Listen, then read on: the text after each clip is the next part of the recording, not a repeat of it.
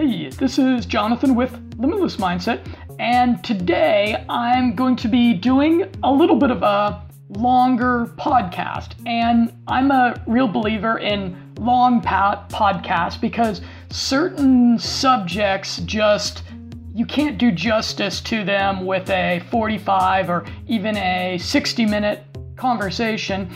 And I'm going to be chatting with a good friend of mine, Professor David Williams, and he is the CEO of a chemical company, and he has about 16 years working as a chemist with over 30 different corporate clients. And we're going to go a whole lot more in depth into his dossier and into some really fascinating experiences that he had. So this podcast is going to be this is my prediction for this podcast, okay, David?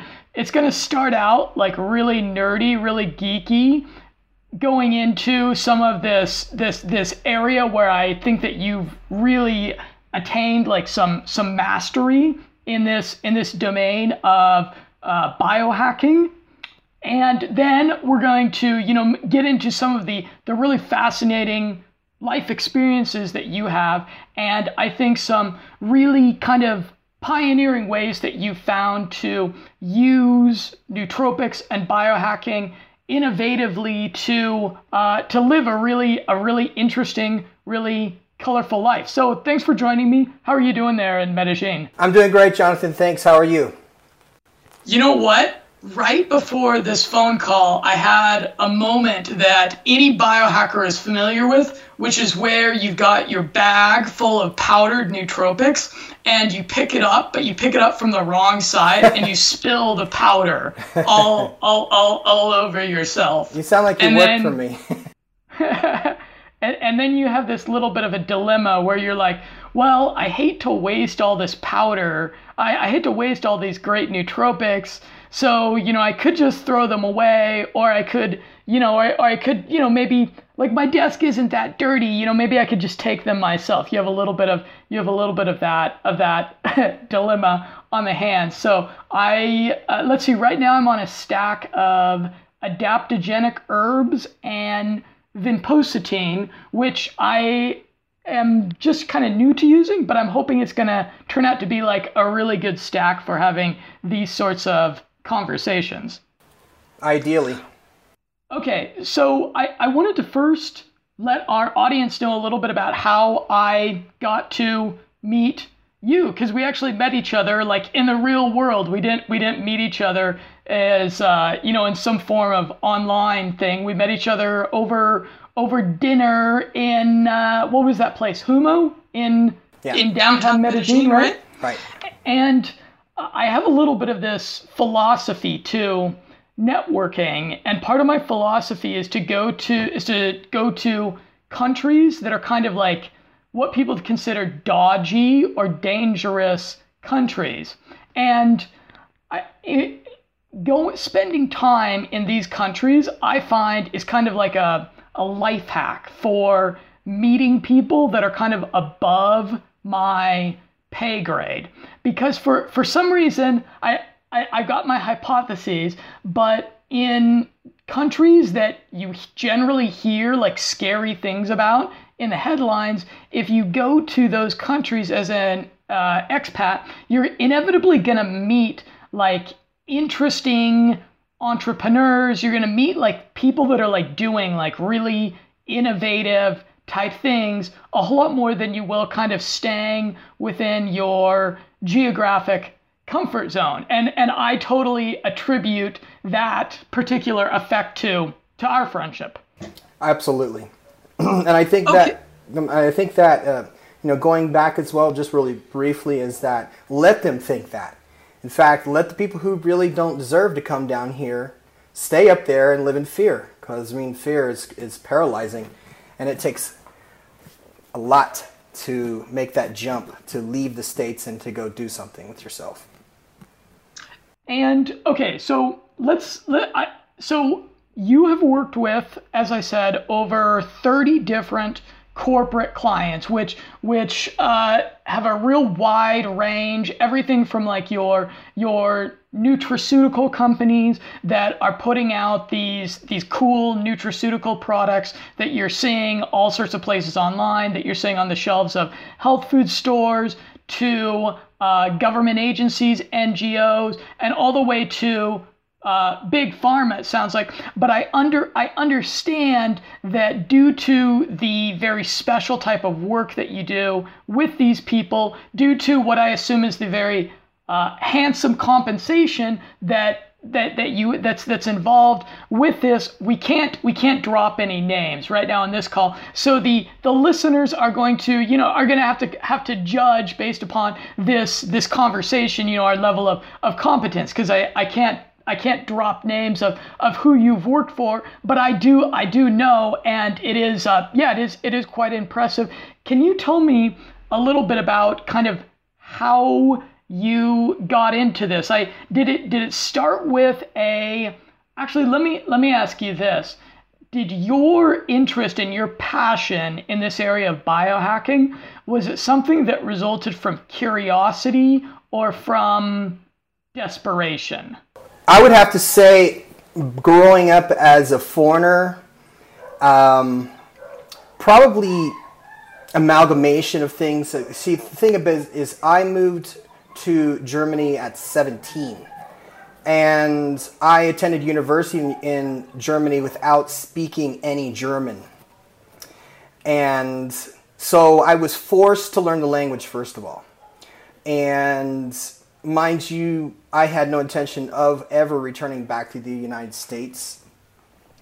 And so as I saw how more successful people were, I wanted to do as they did.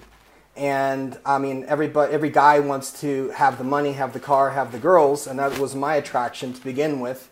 I did not start out as a chemist. I actually started off in civil engineering, and I discovered really quickly that I hated it with a passion.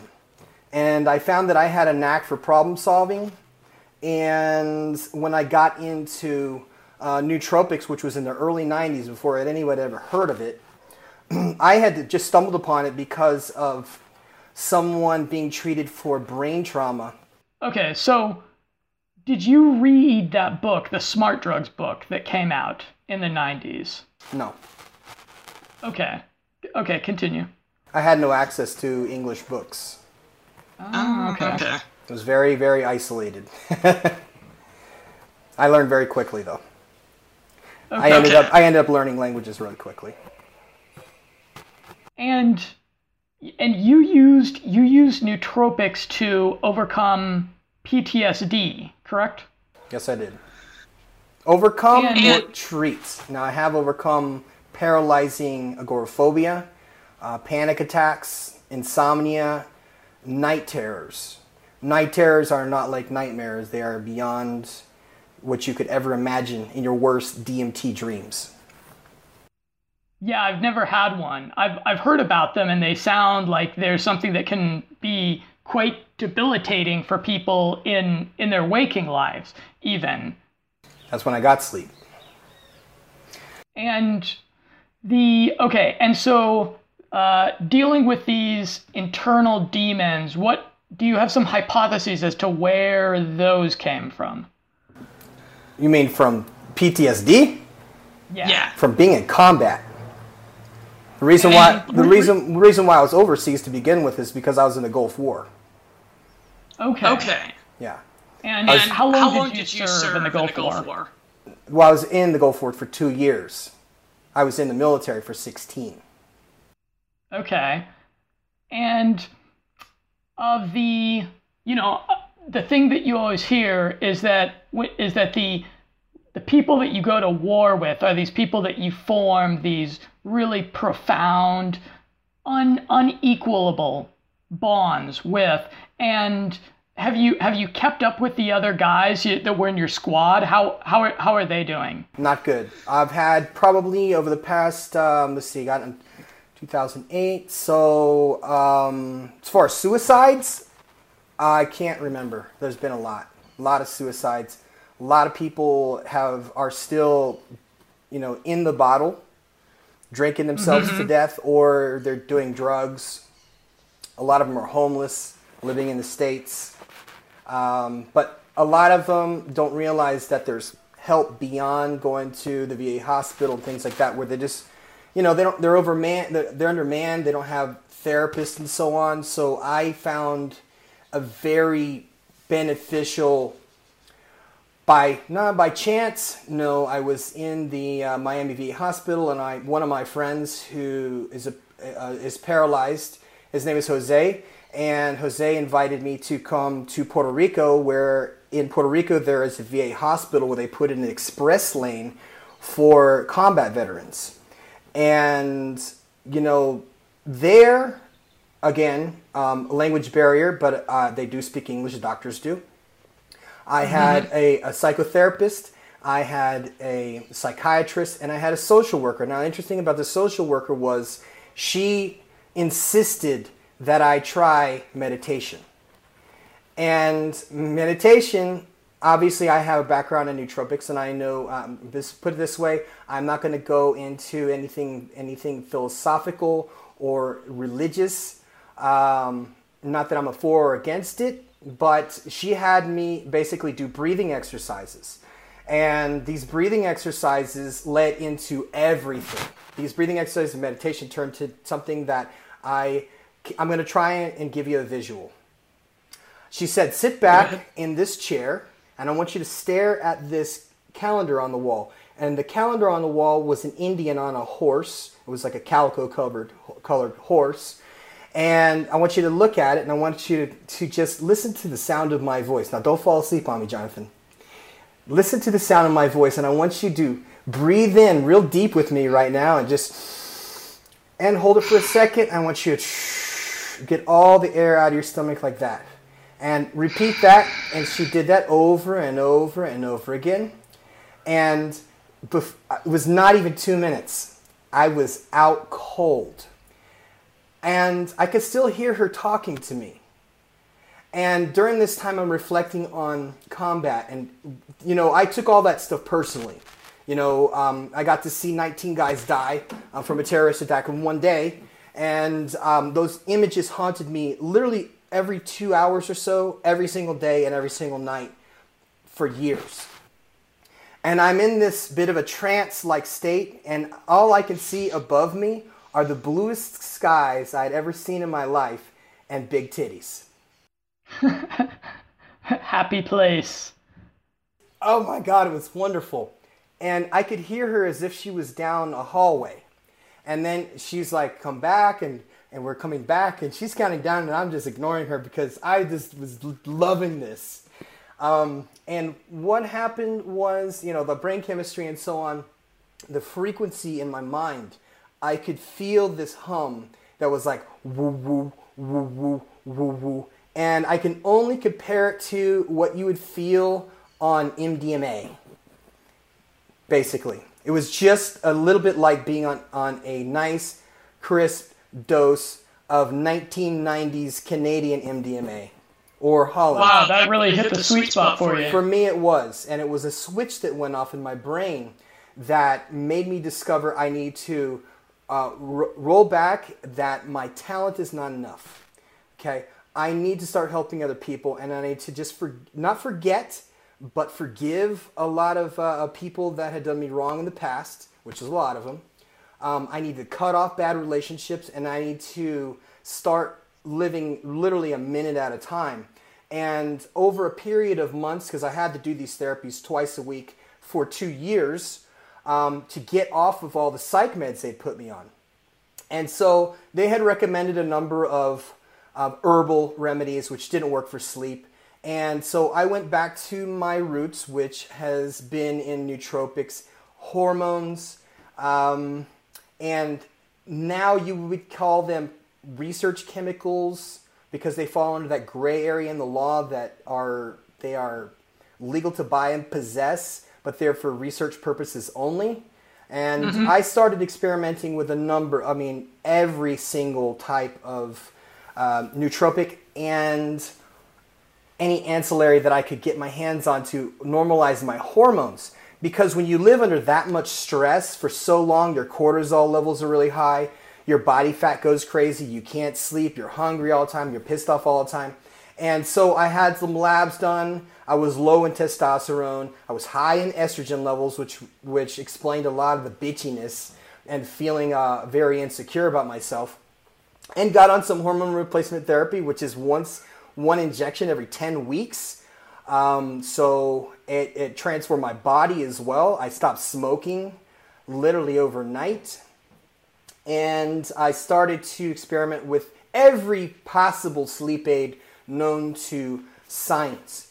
And so as I dug deeper into research in the work I was in, I looked into a lot of the archives of a lot of these, I want to call them orphan drugs or orphan formulas. And that, I can't say that I stole anything. All I can say is I used my brain and pieced the math together so that I could realistically help myself. Now, fast forward several years, and I realized something too. A lot of nootropics fall under the proteins and amino acids. So, no, amino acids the spectrum is enormous. And two of the most helpful nootropics that have helped me, you got to realize something. In the 90s, all I had access to was piracetam. But piracetam, again, has probably 1,200 studies, and this is in 1995, of brain trauma, alcoholism, things like that for treatment of these problems. So I went back to what I knew. And now I know a lot of your watchers and your subscribers are probably laughing right now saying piracetam, ha ha ha. Well, you know what? The racetams had to start somewhere. And that was what I had knowledge about that I knew worked. And had, if you look in the PubMed's journals, there are just so many pages, you could not read them all in a year if you read them every. Yeah, it really is remarkable how well established it is as a tool that really does work for a number of issues. Like at least, you think of at least a dozen issues that it is really quite transformative for. It's quite, I have my conspiracy theories as to why piracetam is not more of a household name like Tylenol or that sort of thing. Because it really is great. It's one of the top things that I recommend to almost anyone. The reason is because they haven't hired me. That's why. Somebody comes along and says, hey, we need something for XYZ, then we would potentially figure it out. And I don't just do I'm not taking the credit for this.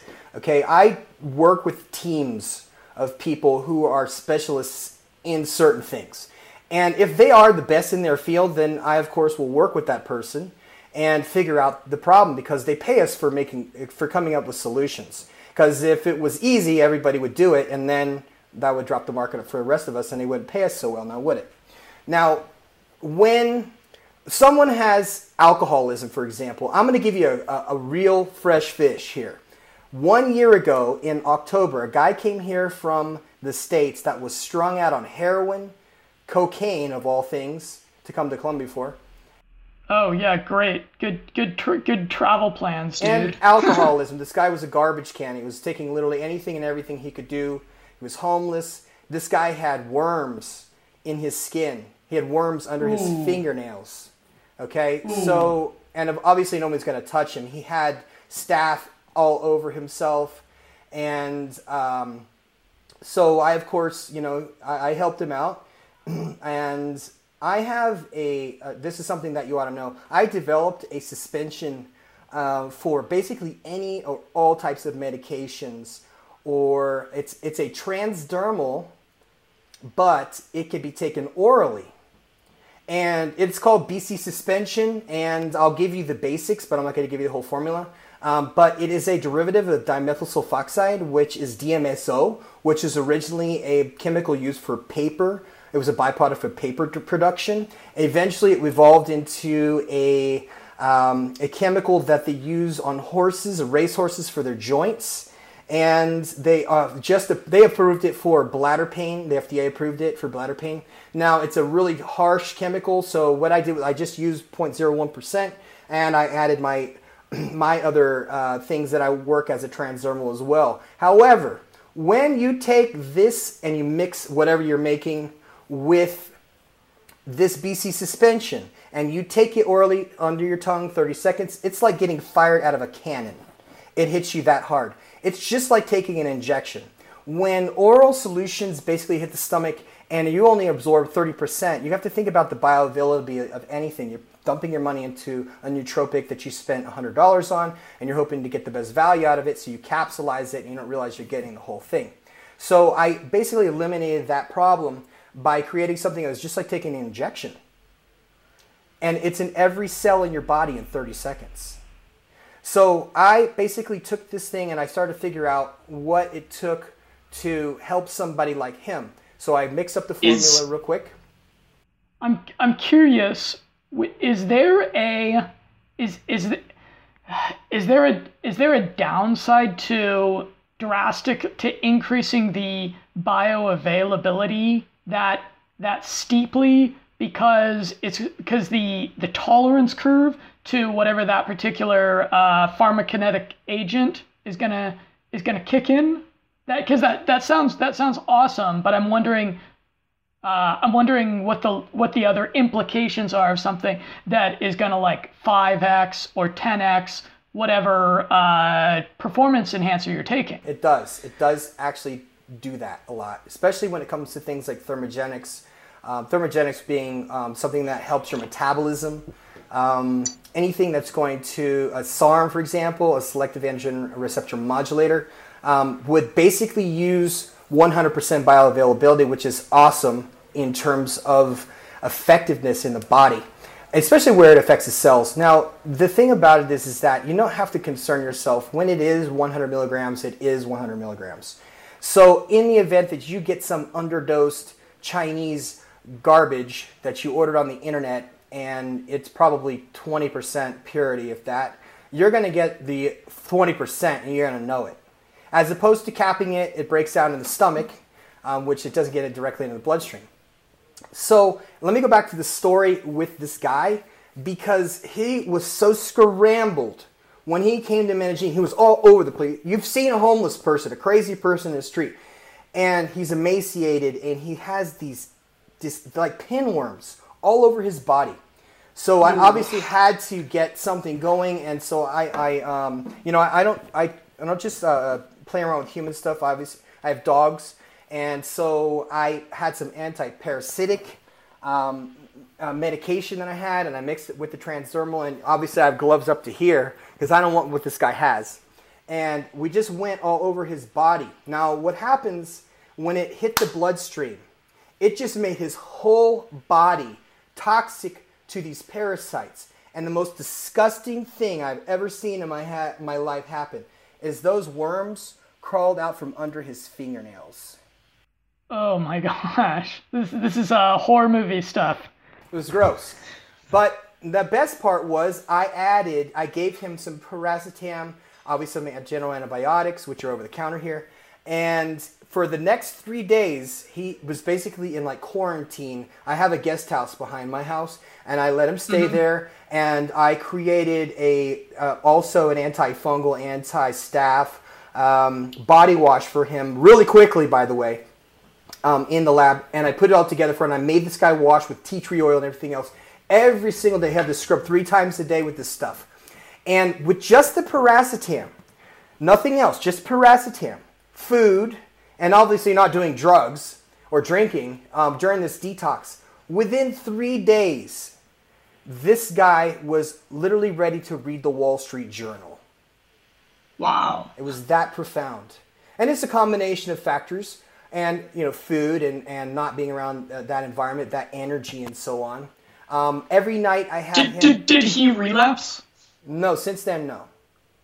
That's impressive. No, there's more to this story. I really want you to hear this because this was good. And I want to connect all this together because, as a super nerd, I'm not going to call him a regular nerd, as a super nerd that has found the connection, between not just using my brain, but actually applying it to the physical body, which has affected me personally, psychologically, and as a result has given me much more ability to talk to people and converse, and my self-esteem obviously is affected as well. And you go from being that beta to the alpha that people really want to listen to that I was prior to the war, because I was that guy. I was just funny and everything else. After that, I got shut down. So afterwards, this guy is cleared-headed and so on. I send him up to the mountains of Santa Elena to work for 3 months. Ooh, I've been there. Yes, very nice. It's cold. It's freezing. By the way, you guys, you don't know that Colombia is actually very cool in certain areas. And up in the mountains, it's actually frigid cold. And up there, he just spent his whole time building log cabins for my friend who has a camp up there, a really nice camp. And he built log cabins because he was an electrician by trade. And he's working and working and working. And before too long, we got him into a ceremony of ayahuasca. Mm-hmm. And if you don't know about ayahuasca, basically this is not a drug that is a party drug. They're not going to have fun on this. I didn't have fun on it. You're going to think about everything wrong about you. And not just that, you're going to see these beings, call them gods, call them angels, call them what you want. These spirit people are going to come and you're going to try and convince them that you're not that bad, and they're going to laugh at you. And it's amazing what this guy's experience was after he told me. And after that, he said that he in this vision that he was having, he was vomiting syringes, black stuff and syringes. Wow. He was vomiting syringes. And after it was all gone, he had this very crazy, wonderful feeling afterwards. So that was an experience with that guy, and he's doing rather well now. Hasn't gone back to working with nootropics at all because it's not really his thing. I did it as an emergency situation, considering his mental health condition that he was in. And no doctor here in Medellin is going to touch the guy. He's not even know what to do. They're going to put him in a crazy house, pump him up full of anything that's going to sedate him. And then he's doing a Thorazine shuffle for 3 months, and then he'll get out and relapse and do it all over again. I have gone on to work on better things, just knowing these little bitty things. I would not want to do this as a vocation. In other words, I would not want to work in a hospital or in a university on a full-time basis just on the fact that I know too much. Because you, yourself, are promoting things that scare the living shit out of governing bodies. They don't want they don't want smart people. They want servants. They want stupid people.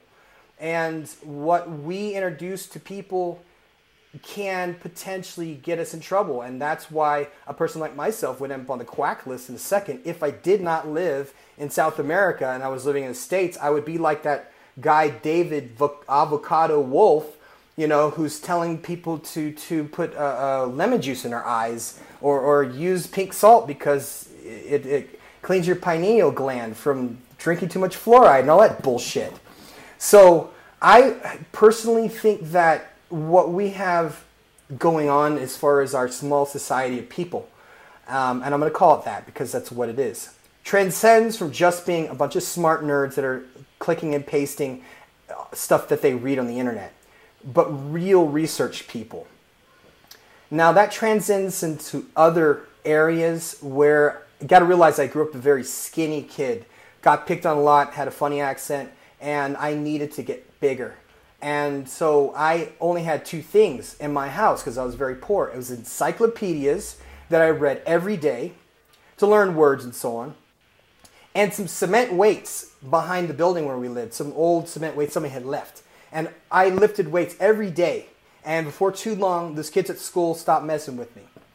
You're originally from Belgrade, Serbia, and then you grew up in the States in California? Miami, okay. Yeah. And so when transitioning into nootropics and getting involved in other things, I basically do what no people can really imagine doing, and that's where I got started. I got started actually when I was in my early 20s. And I just turned 43, by the way. You look good. Hey, I wanted to go back about 15 minutes in this conversation, and there was something that I was real curious about. So we were talking about PTSD and how for you kind of reached like this moment.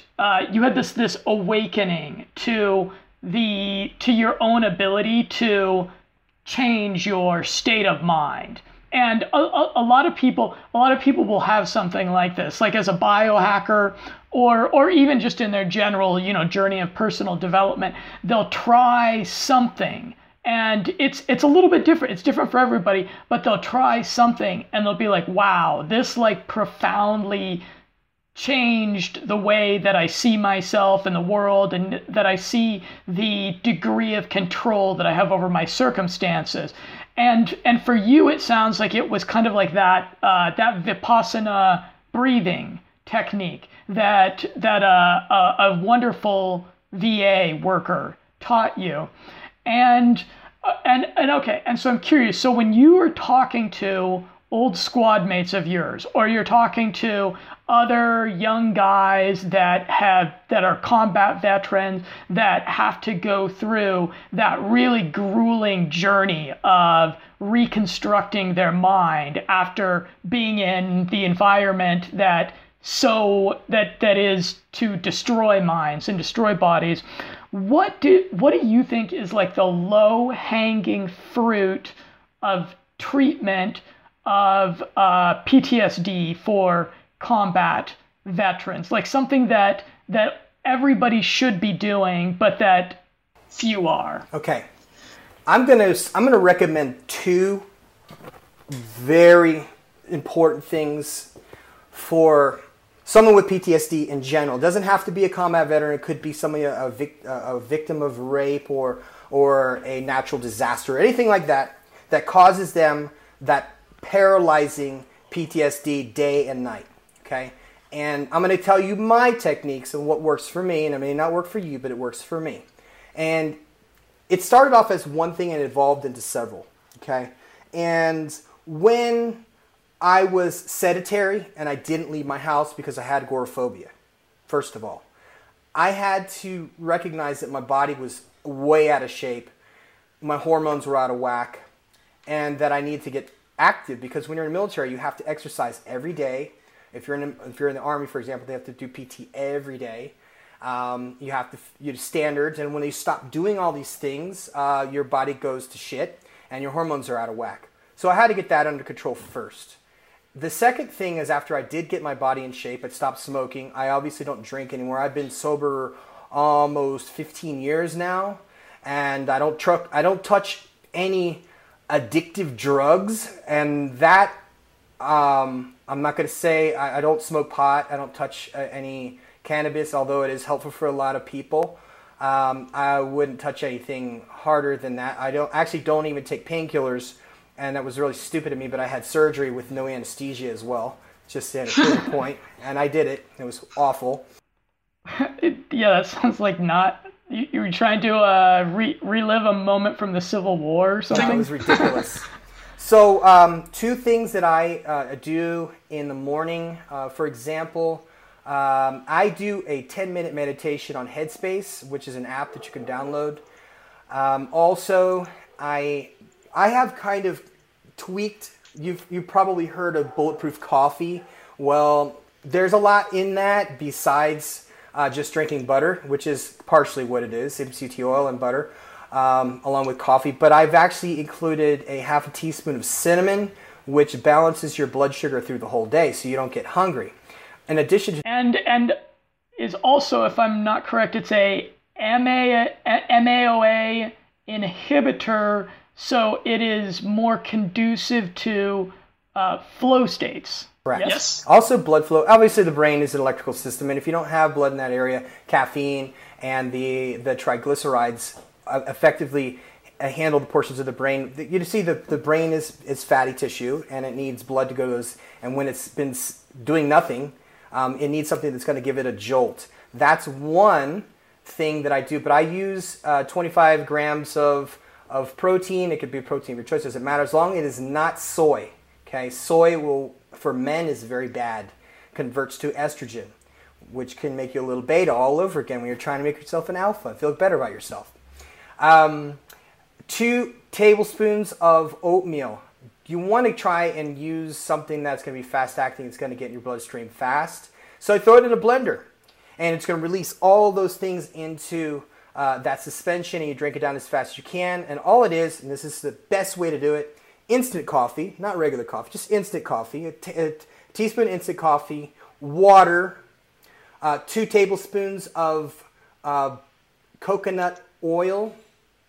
I don't care if it's organic, doesn't matter. A teaspoon of butter, or you could use MTC oil in place of the coconut oil if you can't get it where you live. Half a teaspoon of the cinnamon, and you're ready to rock. When you drink that stuff, you're going to feel amazing in about an hour, 45 minutes. I take a modafinil, a 200 milligram in the morning, along with 75 milligrams of armodafinil. So I will be basically on point for the next 6 hours in terms of what I need to do as far as staying on focused. Now, obviously, that's a lot for a normal person to do. However, immediately after I do my morning meditation is I go to the gym and I do 40 minutes of cardio. And I'm not talking about running, okay? I'm talking about walking on an incline at a 15%. By the time you're done with 40 minutes of that, you are ready to die, okay? The 80-year-old David is going to be very thankful to the 41-year-old David for having functioning knees. I want to be that jacked old dude. See the grays coming in? I think it's distinguishing.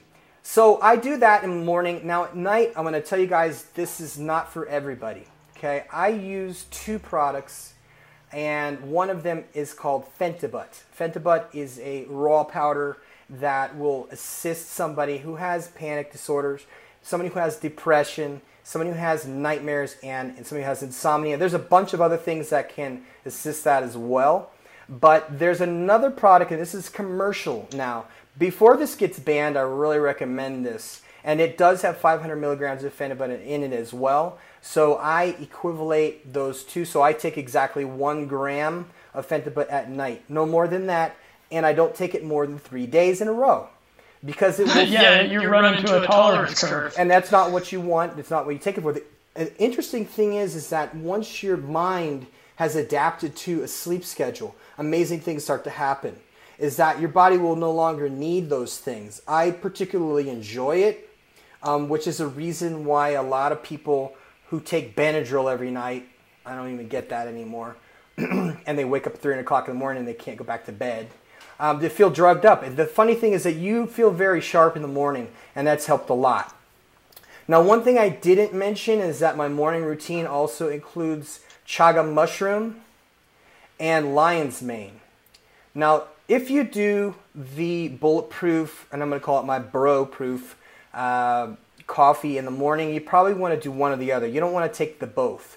I do chaga mushroom and I do the lion's mane, and it does have about 40 milligrams of caffeine in it. So you kind of don't want to go over that 200 to 300 milligram of caffeine in the AM unless you're going to go do cardio. And otherwise you're going to feel shaky. No one likes to feel that terrible shake. It feels like you drank like 10 espressos. It's not fun. So in the event that you do take this bulletproof magic or the chaga mushroom and lion's mane combo together, you should, in fact, go do cardio wherever you can. I mean, it'll peel the fat off of you. You know, the MTC oil or the coconut oil and the butter basically is going to put you into a mild state of ketosis. But I added 20 grams of oats. Now you mentioned oatmeal earlier. Isn't oatmeal something that would mess with ketosis? I always thought oatmeal was a carb. It is. For some reason. It's a long-burning carb. So I'm saying if you're in ketosis, so it takes days to get into ketosis. So even with 20 grams of carbs, which is what I mentioned, you can still pee on the ketone stick and still come up positive for pissing out ketosis. Now remember, that's what I do. And I'm not eating carbs all day. I have broccoli and asparagus all day long. It's very boring, I assure you. So the average person who doesn't eat the way I do or exercise the way I do, this probably wouldn't be best for them. But I'm specifically targeting veterans who work out or want to get better, because you have to get better. It's otherwise you're going to be the homeless guy. You're going to continuously feel depressed and sad and feel sorry for yourself. And you're going to annoy every person around you because you're always depressed. And the only way out of it really is action. And these are actions that I had to learn over time by trial and error, because I made so many mistakes. And, poor wife of mine, has had to put up with me forever with every single bit of the night terrors and the feeling depressed and everything else. And to see me as this new man who is completely shredded physically, but sharp as I used to be, if not better. Okay, so you're okay. So that's your morning. And as far as for PTSD, so you recommend like this stack for just like having really, really kick-ass mornings where all of that cortisol that is chronically being released in the body of the person dealing with PTSD, they're gonna have the motivation to go and just like really burn all of that, so they can be in a whole lot more clear state of mind. And how many days is that? Like a 7-day-a-week thing, or is that like it's as needed? It is. It is an as needed thing as far as activities go, because a lot of guys, they have to go to the VA often and sit there and all this stuff, and you don't want to be jacked up on this stuff when you go and you have to be in an appointment, or you're at some horrible job where you have to sit behind a desk, or you're just stuck somewhere. You have to basically be active if you're going to take these things. Now, it doesn't matter if you do take the lion's mane and the chaga mushroom and not go exercise. I'm referring to the bulletproof, my version of the bulletproof, as far as feeling full all day long and not feeling your blood sugar drop. Lethargy kicks in. That's the problem, is that a lot of people feel lethargic and they lose the desire to pretty much do anything. You want to talk about veterans, take that to the next level, because they're used to being active. They're used to being strong. They're used to being fast. They're used to being active and doing stuff and getting things done. And then literally when you get out of the military, it cuts your legs off and you feel useless. A lot of us want to go back to Iraq or Afghanistan because we miss it. Ironically. I've heard that. It is strange, and I've considered it many, many times over the years. It's like, oh, I want to go make all that money those contractors are making, guarding these oil fields. This is why I went there to begin with. So I don't want to give anybody the wrong impression that this is a cure for it. Like I said, there's a number of things. Now I'm going to talk about some things, and I don't know how you feel about it, but I'm going to talk about it anyway. As in my memo I wrote to you, is that okay that I talk about this? Yeah, roll. Okay, I did talk about the ayahuasca. I talked about ayahuasca in terms of somebody who is dealing with addiction. And a lot of addiction, basically people get hooked on drugs for various reasons and so on. You're not born that way, and you don't have addictive personalities despite of what anybody says. These are reactions and coping mechanisms. This is the reason why people do addictive drugs, because they want to escape reality. And so what things like ayahuasca or DMT do is it basically helps you confront things that you know are disturbing about you but are too difficult to face. And so when somebody does a DMT or ayahuasca ceremony, they are literally handed everything that they have ever done wrong or are doing wrong currently in their life. In a matter of minutes, it's right in front of you. And so it's potentially scary. Actually, it's extremely scary for somebody who has real serious problems. And not recommended. I don't recommend it. It's, however, a lot of people who are drug addicts, they lack introspect. So they feel like they're not doing anything wrong when everybody in the world knows they're doing something wrong. And also with people who are arrogant, people who are mean, people who are rude, it basically levels the ego to zero, and you're faced where you're detached from the ego long enough for these spirits or whomever to help you see this is what you got going on, and you are a piece of shit. And everybody thinks this of you. So I want to show you what you need to do to fix that. Now, a lot of guys like myself, we have been in combat. A lot of guys have killed people, okay? Bombed whole villages, have shot up entire villages of people. And, you know, there's nothing probably more, I don't know, scary to be facing something like that, kill or be killed type of scenario.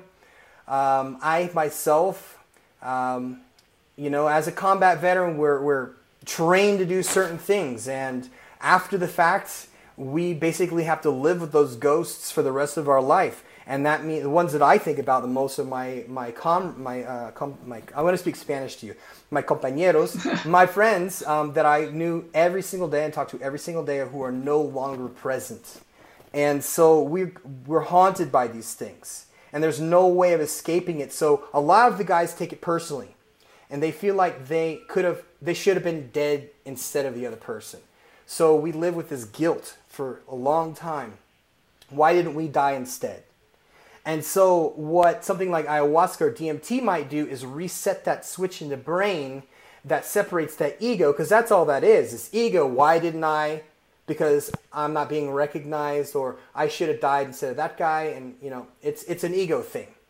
Now, the other thing that I find, now, like I said, I would not recommend those two, especially for people who have severe PTSD, who have a background or have gotten... You would not recommend ayahuasca to people with severe PTSD? I think so. That's just my opinion, having seen, just because of the amount of anxiety it actually causes when you are in that scenario. The other thing that I find that I is under research right now, and there's two things. One is being done by a company in the United States called MAPS, M-A-P-S. And MAPS does very thorough legal treatments on soldiers with PTSD using MDMA and psilocybin. Now, I want to talk about psilocybin separately than MDMA because they are definitely apples and oranges. If anyone has ever done MDMA, you'll find that, again, you are separated from that ego just long enough to be able to finally just relax, because you feel that knot in your stomach and you're so tightened up that every day, especially for a person who is in therapy, it's very nerve-wracking. So what MAPS does is they have these people in long-term therapy where they have them do MDMA several times per week in doses to the point where a person who is so clammed up, they are just I'll just tell you anything. It's like truth serum. And they feel so good that pain is removed from that portion of the brain. And those memories are, yes. I once had a very pleasant conversation, one of the most pleasant conversations I've ever had, with a police officer while on MDMA. So yes, it does open you up. It takes that section of fear out of the brain that eventually, it is a connection of fear and anxiety. It's all there if you know that. Fear, anxiety, a person who lies a lot or has a problem with being themselves can... Does it like dial down the amygdala? Yes. Is that the mechanism there? That's precisely what it does. The aggression is taken out of the equation completely. How many fistfights have you ever seen at raves? Not many. The people who do are people who are drunk. The people that are rolling their face off are happy and hugging and giving each other massages. They're not mad at all because the anger portion of the brain is shut down. Now, let's not talk about the negatives of that. I only want to talk about the benefits as far as therapy for the specific people goes. The second one is psilocybin. Psilocybin is the active in mushrooms. And now, when you think mushrooms, you think hippies and you think visuals and all that, which is part of it at certain doses. Now, at smaller doses, and I'm not talking about doses where you feel you're seeing visuals and you're tripping. Okay, it's not like that. I'm talking about microdoses of psilocybin and on a daily basis. Now that sounds kind of crazy, but it is also effective for treating PTSD. Again, that ego that you would have on a full blast of DMT or ayahuasca is reduced down, where a fraction you have basically. Hey, a lot of people have heard about microdosing, and is there any nootropics that it would be, okay, and personally I've never tried microdosing. I'm interested in trying it because I hear great things about it. I hear that people in Silicon Valley use it so that they can go and program some like amazing new app or whatever. Is microdosing something that you want to do in isolation always? Or would it be okay, do you think, to do microdosing in combination with racetams, adaptogens, nutraceuticals? Well, you have to go, as far as experimentation goes, you kind of want to be you want to depend on it solely, first of all. You want to see how you respond to that alone. In other words, that would be a day that I would probably not do my bulletproof or any racetams, no modafinil, nothing of that nature at all. Because what will happen is this is how my experience was as far as microdosing, is because it canceled out the modafinil. The focus was gone. I could not for the life of me, because everything is going on, and I'm not able to focus or generate reproductive. So in terms of microdosing... Reproductive? Yeah. What are you thinking about? You're like, well, I can't be productive today, so I might as well be reproductive today. Yes.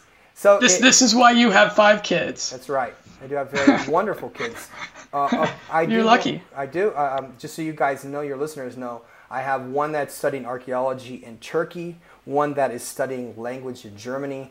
I have one studying medicine in Miami, and 2 studying engineering here in Medellin. Wow. Do you worry at all about Turkey? No, not at all.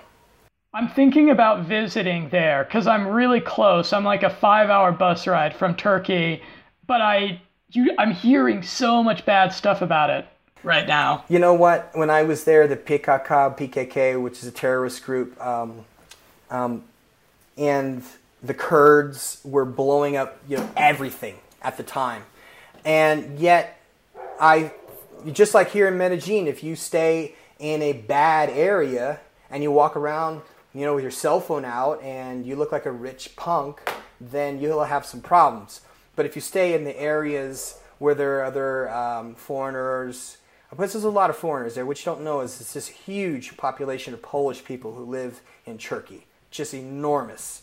And the blue-eyed, blonde-haired, they don't know the difference between a North American and the Polish people, so they look alike. In fact, there's certain parts of Turkey that are all blonde-haired, blue-eyed, which is in Konya. Up in Konya, I believe it's up on the Black Sea, is all blonde-haired, blue-eyed of Turks. And they're very nice people, in spite of what you might think. You can't blame the entire country for the acts of few. Okay. Okay, interesting tangent. So so you were talking about the microdosing.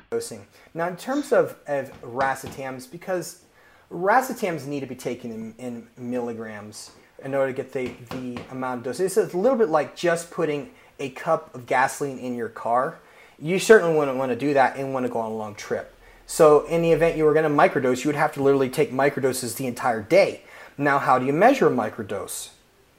If you have it in powder form, unless you have nice scales like I do here, that measure in 0.002, it's very, very likely that you're not going to be able to correctly dose it unless you're taking it as an injection.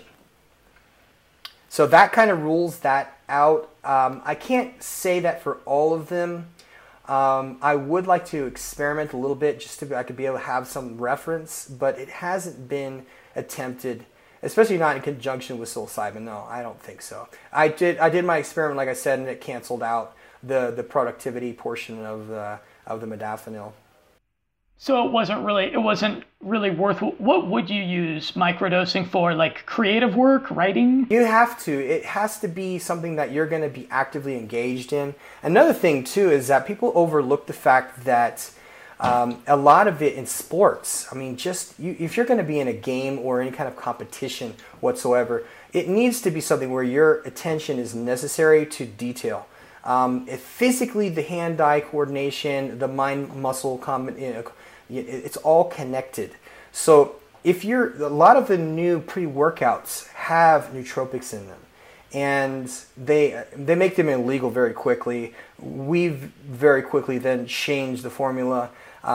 If it's damaging or if it's dangerous, I'm not going to have anything to do with it, obviously. And a lot of pre-workouts have the really, really, I don't want to go into which ones or what they're taking, but there are a lot that do. In fact, I learned about the mind-muscle connection in the 1990s when Dorian Yates was winning all the Mr. Olympias, and I discovered two things about him.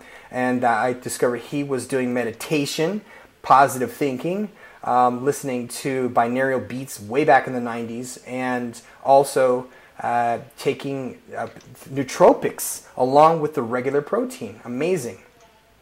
So yes, microdosing is effective if it could be taken, but what's the point if the half-life is 8 hours or 10 hours or 12 hours? I would say that it would be marginal in terms of returns.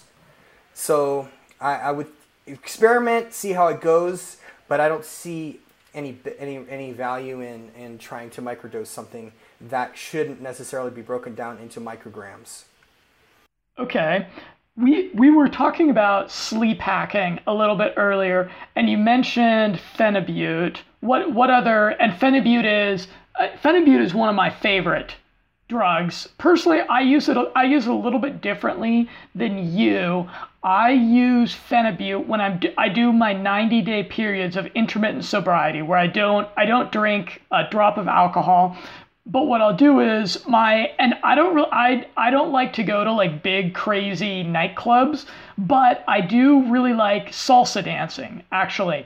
And everywhere here in Eastern Europe, Eastern Europe is not known for this, but you can actually find a lot of good places to go salsa dancing.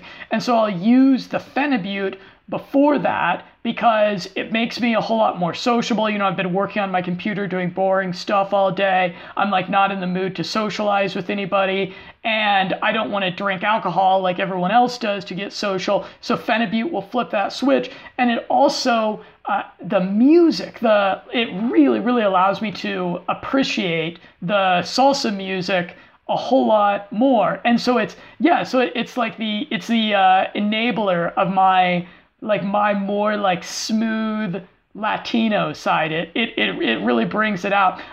But you use it for sleep, and you said you only do that about 3 days a week because otherwise it can be addictive. You run into the tolerance curve of the stuff. Right. Now, as far as the addiction portion of it goes, you got to remember this: the GABA receptors in the brain. You have to be they're very sensitive, and so the only real fix, if you had to, is taking gabapentin, which is also used for nerve pain, panic attacks, and so on. It's an off-label use for that. But gabapentin is basically something that could keep you stable if you decided to go over that. But I don't recommend it. All you need to do is literally 500 milligrams a day, which the sleep aid that I take in addition to it, that Keep Dream In, has. Yeah, what's the other sleep aid other than phenibut? There's a handful of small ingredients. I like it. I mean, I really enjoy the valerian. Yeah, valerian root? It's got a handful of everything in there. That helps. I mean, I can. These are like herbal. This is like an herbal. It has an herbal sleep aid. It has the the Melissa leaf. It's got Melissa leaf in it. Let me see if I can. Chamomile probably has chamomile in it. I don't remember. It has a lot of melatonin in it. Melatonin is not my favorite. I just want you to know that. However, yeah, agreed.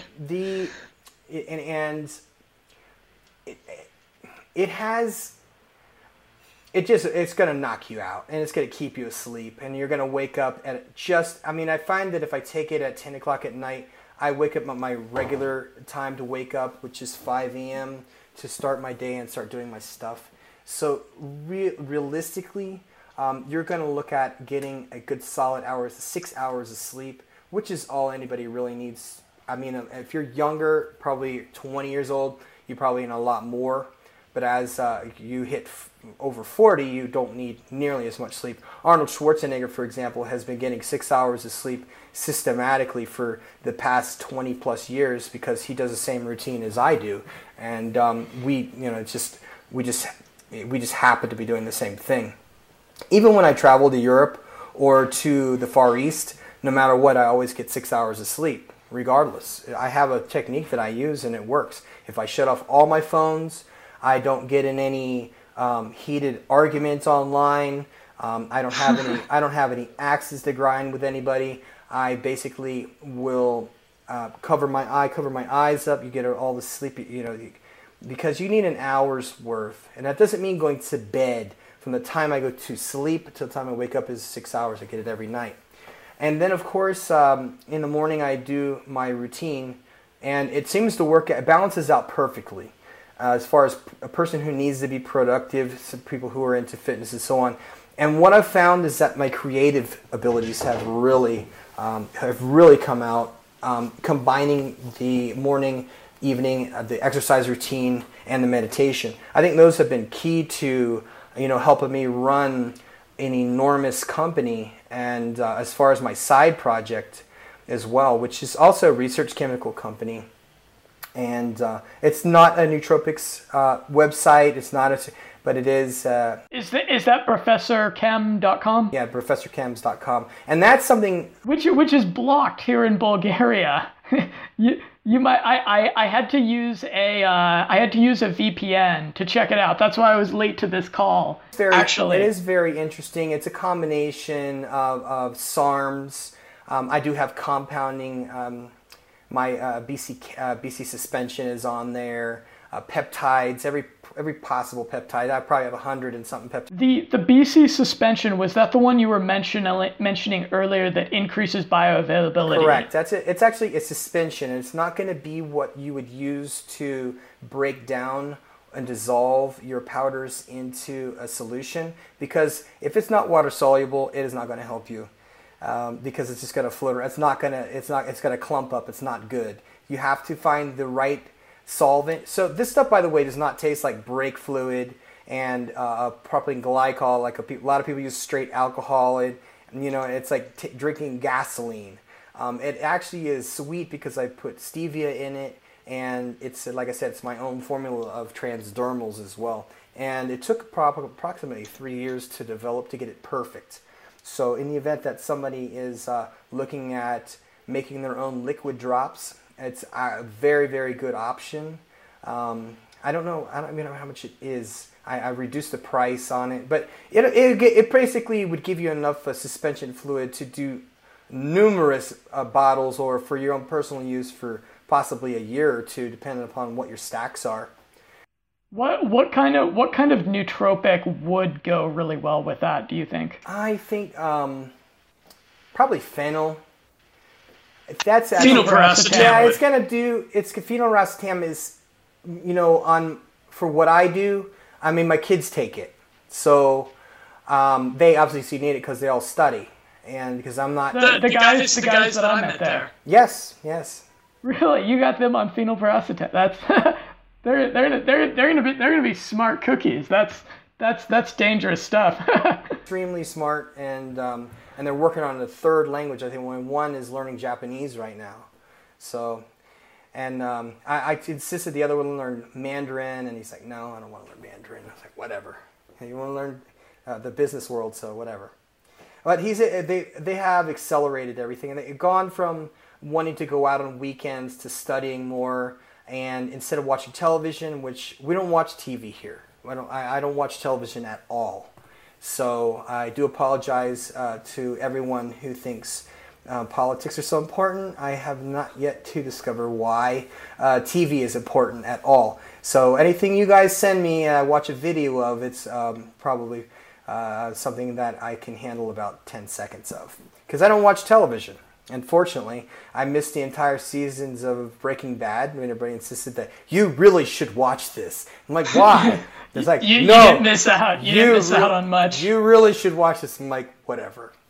So as far as okay, so phenylpiracetam would go good in that in a suspension, but particularly in that suspension, which would remind me the name of that one, so I can add it to the show notes here. The BCA suspension. BC suspension. Now, another thing to note as well, that if you have any allergies to sulfur, this is not something that you would want to take, because it is a sulfur derivative. Sulfur is very good for the body, just so you know. It hundreds of applications for the physical body. Most people are actually in deficit of sulfur in their body, that they take it in various foods and microdoses as well, which a lot of people who have things like, let's say, funguses on their skin, things like that, this is very helpful for actually eliminating it almost entirely. So there's a lot of things that sulfur can do. But in addition to that, it's also fortified with magnesium, 2 types of magnesium in there as well. So it's good stuff. Okay. I would love to try that with phenylpiracetam, especially because phenylpiracetam is so expensive that like anything that you can do to increase the bioavailability of phenylpiracetam is just like all the more cognitive bang that you're getting for your biohacking buck. Now, one of your subscribers asked about alpha GPC, and you know I'm a subscriber to that. You know how I feel about choline and alpha together, and this is one event where you would definitely need it. Okay, I think that the two combined with the phenyl with BC suspension is mandatory to keep from getting headaches, because a number of people who use this, especially if you're susceptible to migraines, especially, you have to make sure that you're dosing your cholines and so on in the morning and in the evening as well. I recommend way before bed. So those are my two. You gotta get active in the morning. Way before bed. Way before bed, probably 2 to 3 hours before bed. The reason is you don't want these are going to affect the mind, and you know that the body secretes human growth hormone in the nighttime. This might actually disrupt that a little bit, but that is only that hasn't been proven. I am speculating on that since I know what it feels like to do one or the other. Also, as far as metabolism goes, because everybody wants to be in good shape, and if you are eating right and you're losing weight, something wrong with your metabolism. So what I've discovered is that if I could do anything that will increase my release of natural growth hormone in the nighttime, I'm going to feel better. I'm going to be in better shape. I'm not going to retain as many calories. I'm going to burn them up. I'm going to lose fat in the meantime. And this is completely by not exercising at all. So I would suggest that. So that's why there's no disruption to that. It goes back to the Fendibut and the Keep Dreaming stuff. That also helps to release growth hormone as well. Hey, okay, so we were talking about taking nootropics in kind of like liquid form, which is something that I think will be kind of novel to some people. I've dabbled with this. For example, I fell in love with nicotine, with supplemental nicotine in USP solution.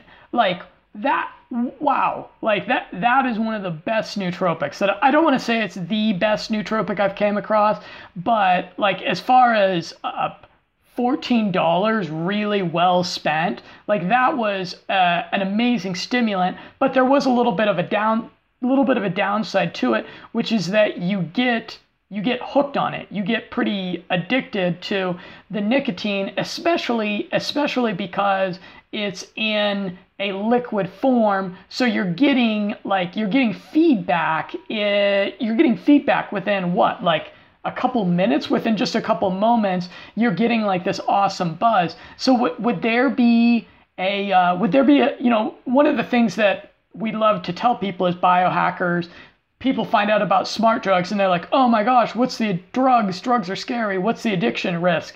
And we're like, well, there's not much addiction risk with something like phenylpiracetam in a bioavailable solution. Would there be more risk because you'd be getting the effect a whole lot more rapidly? Well, I think that if you're running it in the suspension to begin with, it is definitely going to hit you pretty hard. Now, the benefits of the nicotine, you got to realize that if you're getting something that is going to stimulate that much, you want to be really cautious. And I have a problem with nicotine, and I'm going to tell you what it is. I have a organic farm in Armenia, and what qualifies Armenia and Colombia, not Armenia nearby where I am. Correct. Armenia, Colombia, and it's the people that I bought it from have been in the coffee business for 3 generations, and I'm obviously looking around and I'm wondering where the chemicals are they're using for this to make it an organic farm. Well, I discovered that chemicals are expensive in Colombia and most farmers can't afford to buy them. So they showed me what they were using for the pest control, and they had large barrels of water that they would take tobacco leaves and just put them in the water it's a tincture, so obviously it's nothing but pure nicotine. Now what you don't know is that anything that's over I want to go swimming in it and then I'd die, but I'd feel amazing for about 5 minutes. You wouldn't even need that much. Let's just say it's 100 milligrams of nicotine. If you get it on your skin and it absorbs into your bloodstream, you'll have a heart attack within 5 minutes and die. And there's nothing you can do about it. So I want to warn anybody that thinks that, I'll just go on Alibaba and buy nicotine. Be really careful, because pure nicotine is toxic and will kill your ass. But if it's in something that's commercially produced, I guarantee that it is extremely watered down. But I don't really want to promote something that does, because nicotine is one of those two-edged swords. The benefits are extremely good in terms of nootropic help, and I think the neuroplasticity probably it's phenomenal. But again, we're dealing with something that has a black eye because of smoking, which we know the correlation between that and cancer. Now, didn't you have some subscribers that had questions? Yeah. You just started with Crystal's question there. Actually, I was taking a quick gander at my nicotine supplier, but yeah, let's see. We heard from a couple other people that had some interesting things that we can both chime in on. So let's start with Mariano. And he said, I would like to know why some people, like myself, get more brain fog or tiredness from some vitamins and nootropics when they're supposed to get you the opposite effect. Could it be toxicity levels, like high metal overload? All right, let's think about this for a minute, because essentially brain fog, from a medical perspective, is not what you think it is. When doctors talk about brain fog, they're referring to something that would be considered early onset dementia, which I highly doubt this is. So my real recommendation is you got to get more sleep. And if these are affecting your sleep cycle, then I would recommend going off of all the nootropics entirely. Obviously, vitamins are good for you. You have to take you should take vitamins. Probably increase exercise, change your diet a lot more, and then once you have fully recovered from that, probably go easy and ramp up on your doses of whatever nootropics that you're taking, and just kind of gauge yourself. I suggest keeping a log so that one more thing is that if your diet is really bad and you are an inactive person, you might have sleep apnea, which also causes you to feel tired during the day. And the brain fog, in a combination, it would cause brain fog as well. So I'm going to rule out that it's not dementia, hopefully.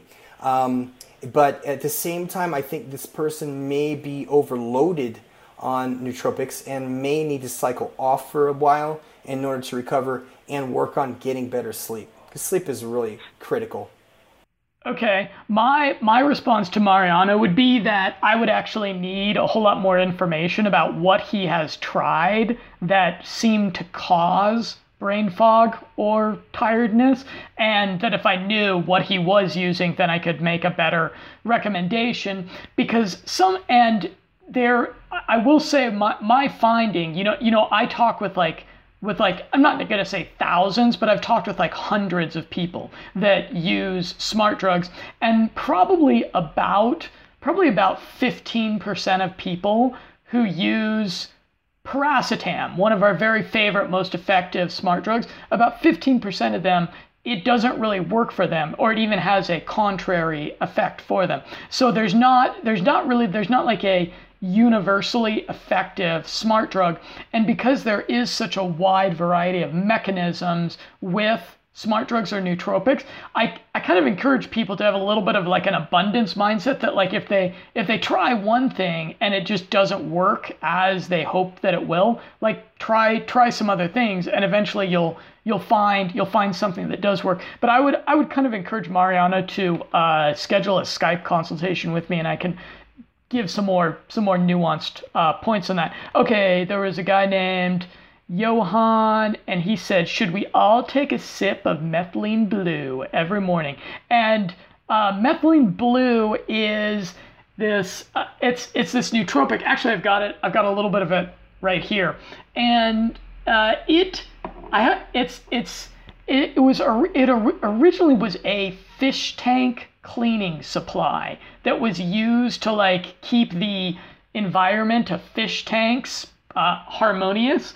And they found there's been a couple of studies that have found that it had like a beneficial long-term effect on mitochondria. And I'm going to put out a video meta-analysis of it maybe in the next month or two, and go more in depth into it.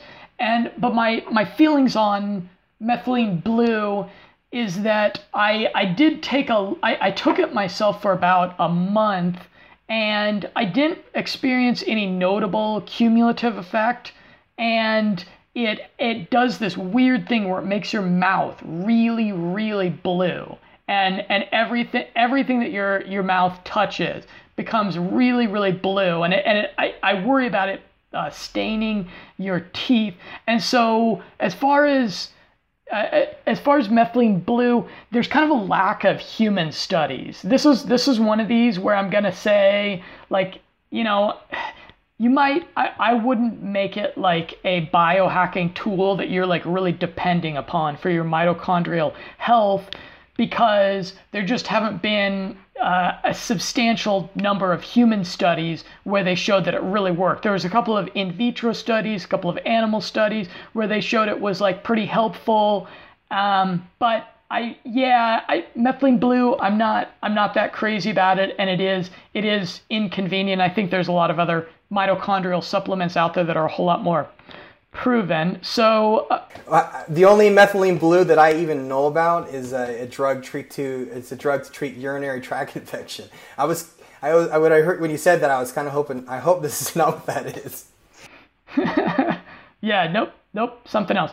Okay, the friend of mine, Matt, he said quite excitedly, yes, I'm really interested in neurogenesis drugs such as Dehexa, MEBC, NCI, etc. How much of a danger are these types of drugs? When taking these types of drugs, you increase BDNF and NGF, but I'm under the impression that too much can cause cancer. Where does the balance lie? How can you take these drugs to be safe and benefit from them? Well, okay, think about this, a risk to reward factor with anything. I mean, even birth control is dangerous. So the thing about is Dehexa is one of these misnomers. It's really amazing for a couple of reasons. It's interesting as far as neuroplasticity, but it has things that people don't know about, and that is about regeneration and how it affects the organs, the skin, the tissues, and so on. And I find this one probably the most interesting as of late. And like I said, risk to reward. DHEXA. Yes, because it has an anabolic effect on you. And what I believe, now this is not documentary thing, but is that once IGF levels are increased, and what that is, insulin-like growth factor, is a direct result from that. Okay, and IGF can cause cancer. And now the only way that a person can actually take straight real IGF is to maximum of 20 days straight 3 times a year. Now the question is, do you want to push the envelope? Now it's also is also very expensive to make. Now this is not every single as far as big pharma who wants to get on this is absolutely, there's billions of dollars invested into this research. My neurogenesis. I think it's like I said, it's possibly one of my favorite of the newest, and I love the fact that what it does for Alzheimer's patients as far as neuroplasticity goes. I'm going to do anything that's going to improve my anabolic activity, you know that, and my abilities as far as in healing properties, and healing properties as far as cirrhosis of the liver and things like that goes. I just think it's just, don't get too excited. I mean, it's on the horizon, but don't get too excited now. Jonathan, what was the other one? Okay, so I'll actually quote you because you wrote a response. Very, very nice, very accommodating of you. M9S, so you can get a drink right now if you want while I read the response. If you're okay, 9MBC is so new to the treatment of Parkinson's disease treatment, it's almost too soon to speculate on risk. However, it is phenomenal and very cheap to make compared to others. I'll do anything to improve my dopamine levels, cognitive skills, and memory, and I feel its properties are clearly beneficial for a healthy person.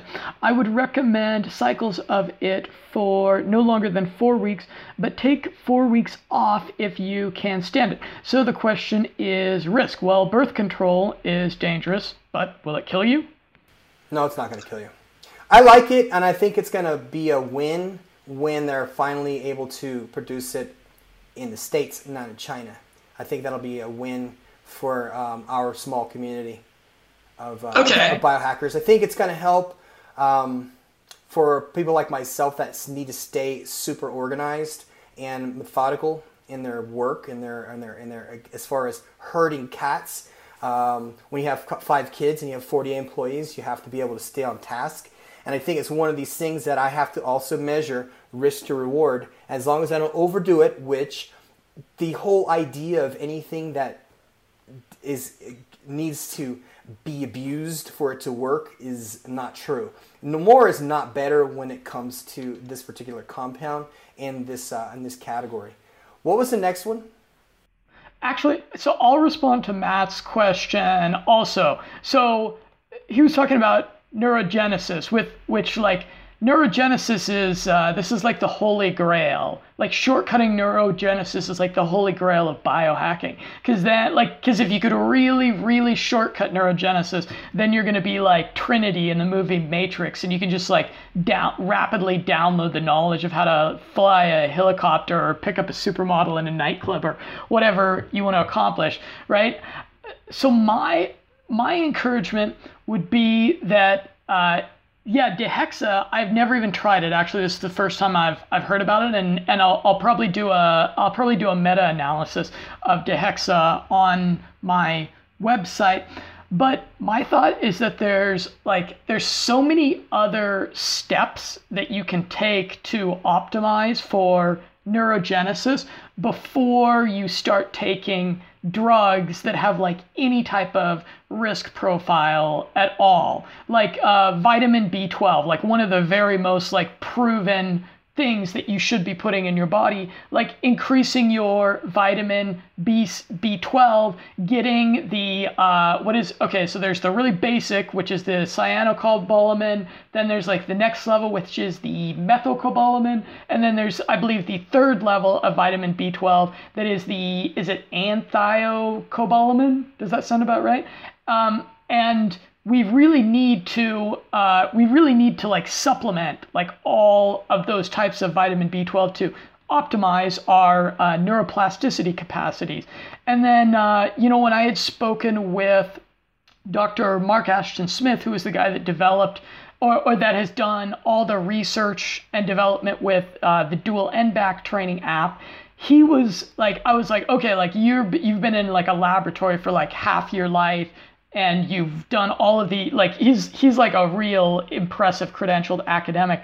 And I was like, what's like one of your very top biohacks for neuroplasticity? And he was like cardio exercise. Like that was like one of his very top things. And then there's all these other type of there's all these like a lifestyle type hacks for neurogenesis and for making your life a whole lot more conducive to learning new things. Like if you take let's say you do a vagabonding trip and you spend like 3 months or 2 months out of the year, and you go to like a country where you don't speak the language and nobody speaks your language, so technically I can't really claim to be a vagabond because everyone here in Bulgaria speaks English so well. But like doing something like that, like I remember when I went to Colombia and I had to really change myself. I had to reprogram my own cultural DNA to fit in there. Like that really propelled me to new levels of creativity and to, wrapping my head around like the way this different culture works. So I'm giving a little bit more of like the self-help guru response, whereas you gave like the really nerdy response to Matt. But I would say there's all these different things that you can do that are like lower impact to make sure that your biology and your lifestyle is conducive to neurogenesis. And then, if once you've got all that figured out, then start taking risks on these drugs. And these are very advanced and actually could potentially, they will change your DNA, so you know. Oh wow, Dehexawil. Oh wow, that's something to think about.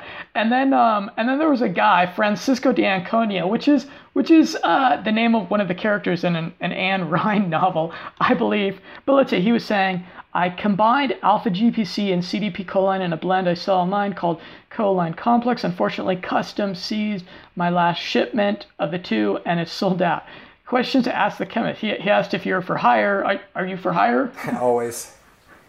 Okay. Yeah. Great. I will link to David's website on the blog post for this website. I'm also going to really encourage everyone to check out the website or the blog post, the podcast post for this episode, because I'm going to have a picture of you, and people need a little bit of this is a place where the medium of podcasting here is really lacking, because you're like a slightly shrunken version of Arnold Schwarzenegger. Like you're quite the monstrous professor. We gotta understand something, that just because we're nerds doesn't mean we can't be physically appealing. And I think that why should we be this intelligent and not look fantastic? We're this smart to biohack our brains. Why not biohack the rest of us? Because it'll help us live longer, be stronger, not be as lethargic, and not live sedentary lives. I just feel like we're really selling ourselves short because we want to be attractive. We want to attract other people. We start to feel better about ourselves internally. And I feel that it's all connected. And I think a lot of people are missing that connection due to some sort of a stereotype they feel they need to be in. And a lot of my colleagues, they dress like shit. They don't brush their teeth. The halitosis in my office was horrible, so I fired this guy. And, as far as being 130 pounds and 6 feet tall, I mean, you're going to attract some horrible girls. But that's... Yeah, they're in Laurellas. Stay classy out there. Okay, so you competed in 9 bodybuilding shows last year, and what is the why do you do that? What is the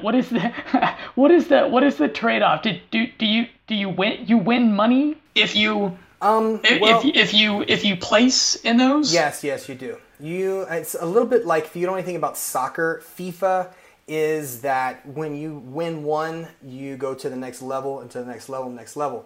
And so I actually competed in Europe during the 90s, and I got injured, stopped working out, obviously war problems, and came back. I didn't want to work out anymore. So when I retired, I got back into fitness, got myself in shape, did everything I was supposed to do, and then someone took notice of me at the gym and said, you really ought to think about competing. And I was like, at that point where, I could finally be out in public and I could finally express myself in public speaking and so on. And they were right, I have natural great genetics for a guy that's 5'10", and so I made a point to improve that part of my life and start, becoming a part of a subculture, just like biohacking is. But that subculture is mostly known for being people who are dumb or I'm an educator or so on, which is absolutely not true. They are just as big biohackers as a lot of the people who are into nootropics, but they do it in a different way. You see, there is a thing, and the reason why they call me the Brofessor is for two reasons. There is science and there is bro science, and a lot of bros figure things out. And it's not from reading medical journals, it's from experience. Like when some, for example, take asthma medication to lose weight.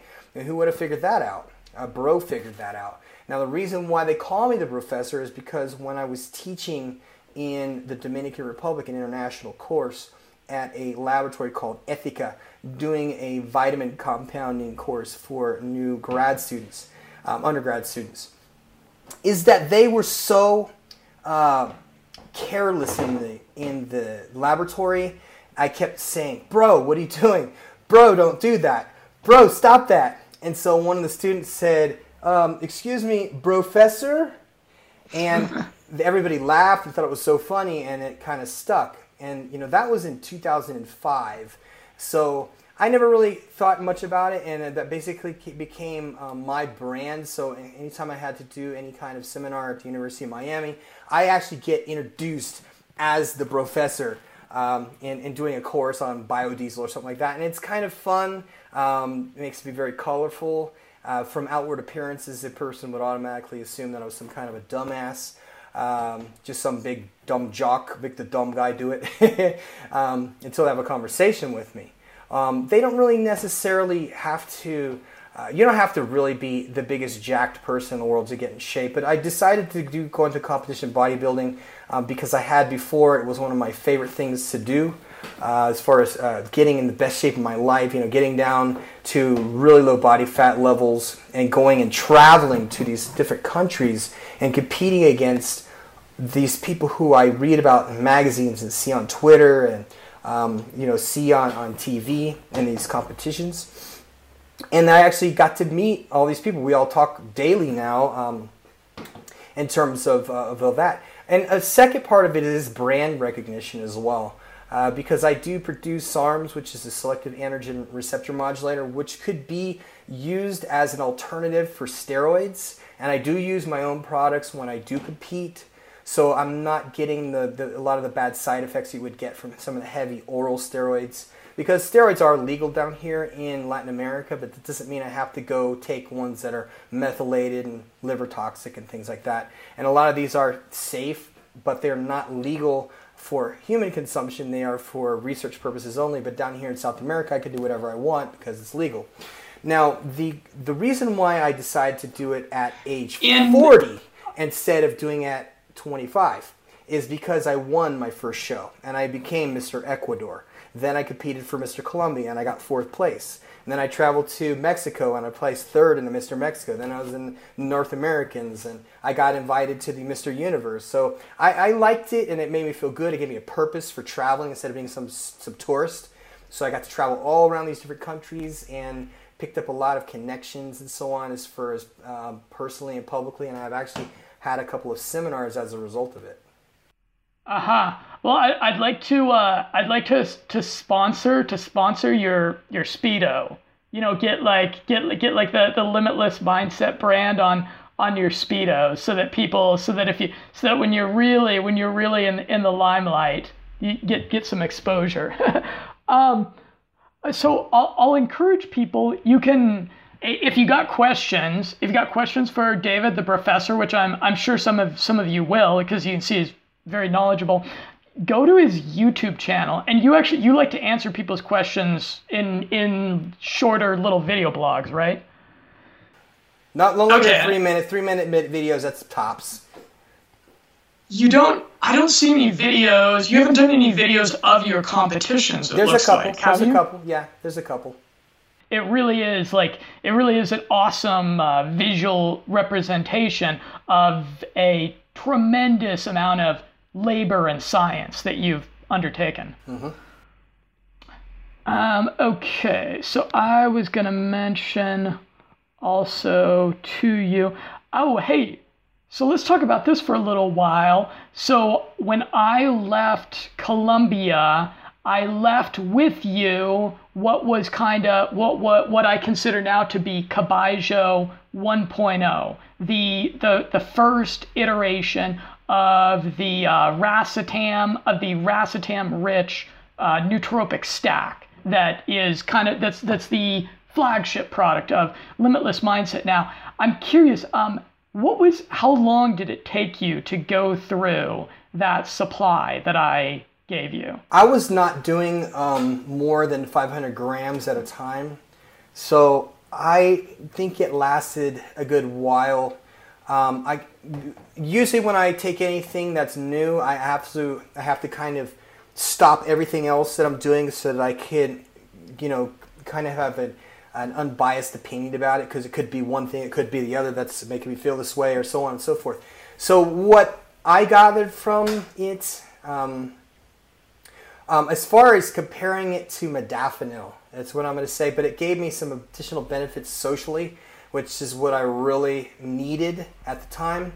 In addition to that, it probably helped me with a lot of my hunger as well. I think it staved off hunger.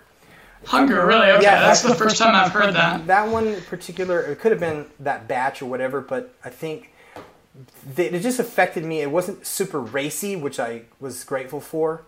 And but it definitely gave me some my neuroplasticity is always, it's notable. You know what I mean? It's notable. I probably could use more I want to try the new formula as well. However, you've changed it, but this was a long time ago. It was like 2 years ago.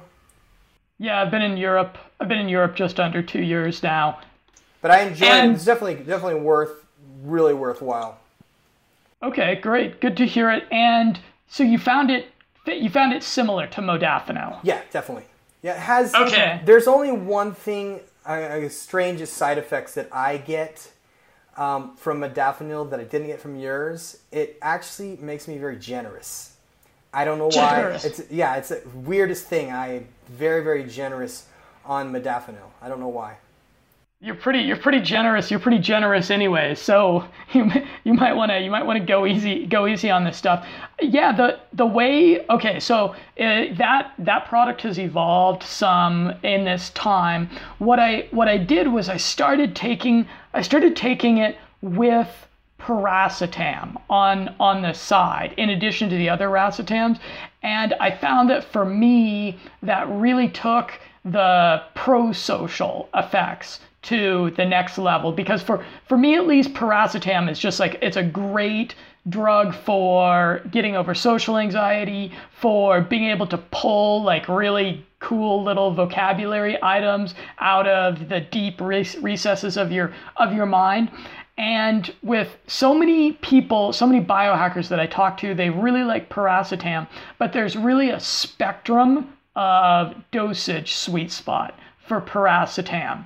Some people will take like 5 grams of that stuff a day, whereas for me, I would do I call it the red pill formula, which is that formula that I gave you. And what I would do is I'd take the red pill formula. I take about 500 milligrams of the red pill formula with about 500 of piracetam.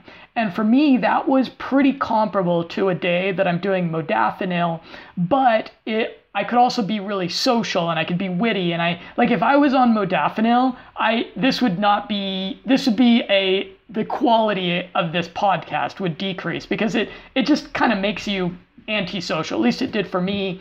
But because people have this spectrum with piracetam, I was like, you know what, I'm going to put piracetam in a different capsule so that the people that really need a lot of piracetam, they can go a little bit crazy with it. And the people that are more like me that don't need as much piracetam, they can just do like 1 and 1 together. And so what I'm doing now is I'm selling it in 2 capsules. There's a black capsule, which contains the piracetam, and then a red capsule, the red pill. There's a double entendre, triple entendre going into that symbology in the product. But people can take those. I wanted to separate those 2 out so that people could really vary that piracetam dosage to what really helped them to hit that sweet spot in between, like being pro-social and being cognitively enhanced and focused. So yeah, when I'm in Medellin again, which I hope to throw a launch party for that product there in Medellin, because back in a past life I threw parties. I threw actually quite good parties at nightclubs, and I'd like to really throw an epic launch party at some point there in that city, which holds a very special place in my heart. And I'll certainly bring you some of the new formula, and I hope it I'd be awesome to hear your feedback at some point in the future. Would be great. I could show you what I'm doing too. I've got all my new product lines that are being finished and developed as we speak. Should be commercially available probably at any time this year.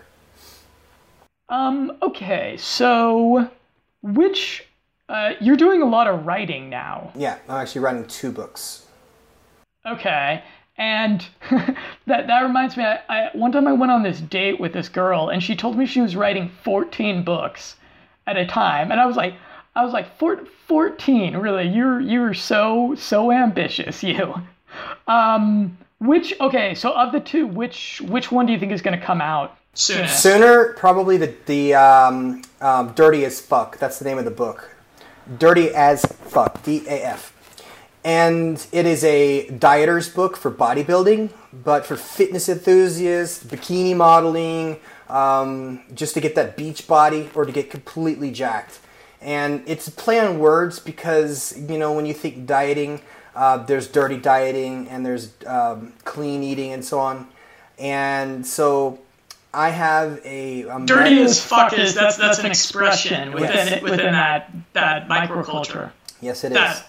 So when you think diet, it's actually a cookbook. I do own a few restaurants, and I learned how to cook in the Middle East and in Turkey. So I have since opened up a bunch of restaurants and sold them using all these recipes that I basically modified. Being a good chemist makes you a good cook sometimes. And so I have kind of evolved some Turkish food and Persian food and food from Saudi Arabia and combine them with Spanish food. Everything is accessible in the United States, so they'll be able to go on a grocery shopping list, eat this food, and put on a lot of muscle and lose body fat if they follow the instructions. And depending upon the type of person they are, whatever their goals are, these are going to be very, very easy to follow.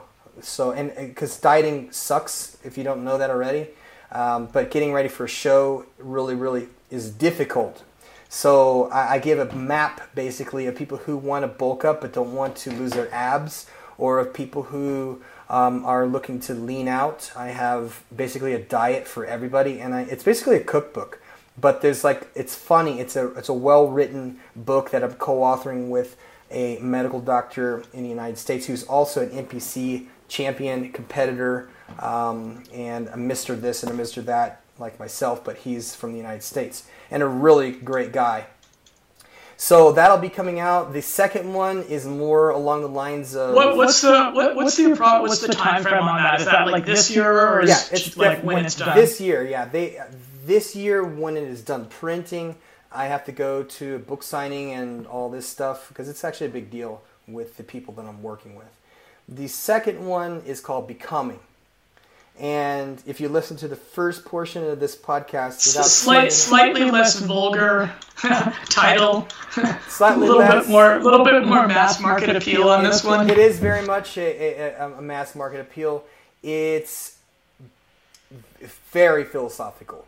It is deeper than you could ever imagine, and realize it from my perspective. And I've taken this from immigrant, soldier, CEO, future, and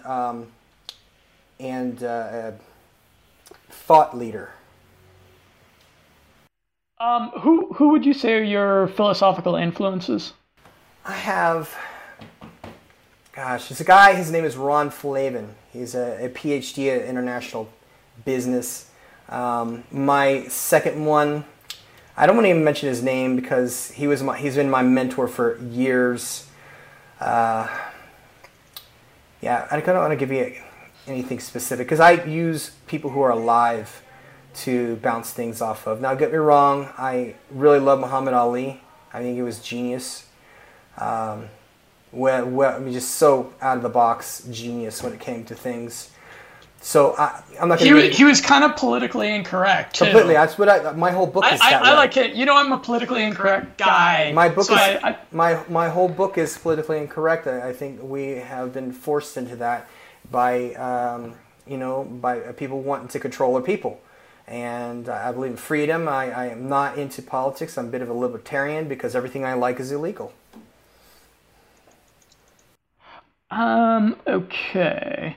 Well, you know what? So I'm gonna recommend that people, if they want to stay in touch, if they want to get in touch with you, I'm gonna recommend. I'm thinking your YouTube channel is probably the best place for them to come and check out what you're all about, because that's the place. I see you're putting out videos like. You do it like a couple times a week or a couple times a month? Yeah, a couple times a week.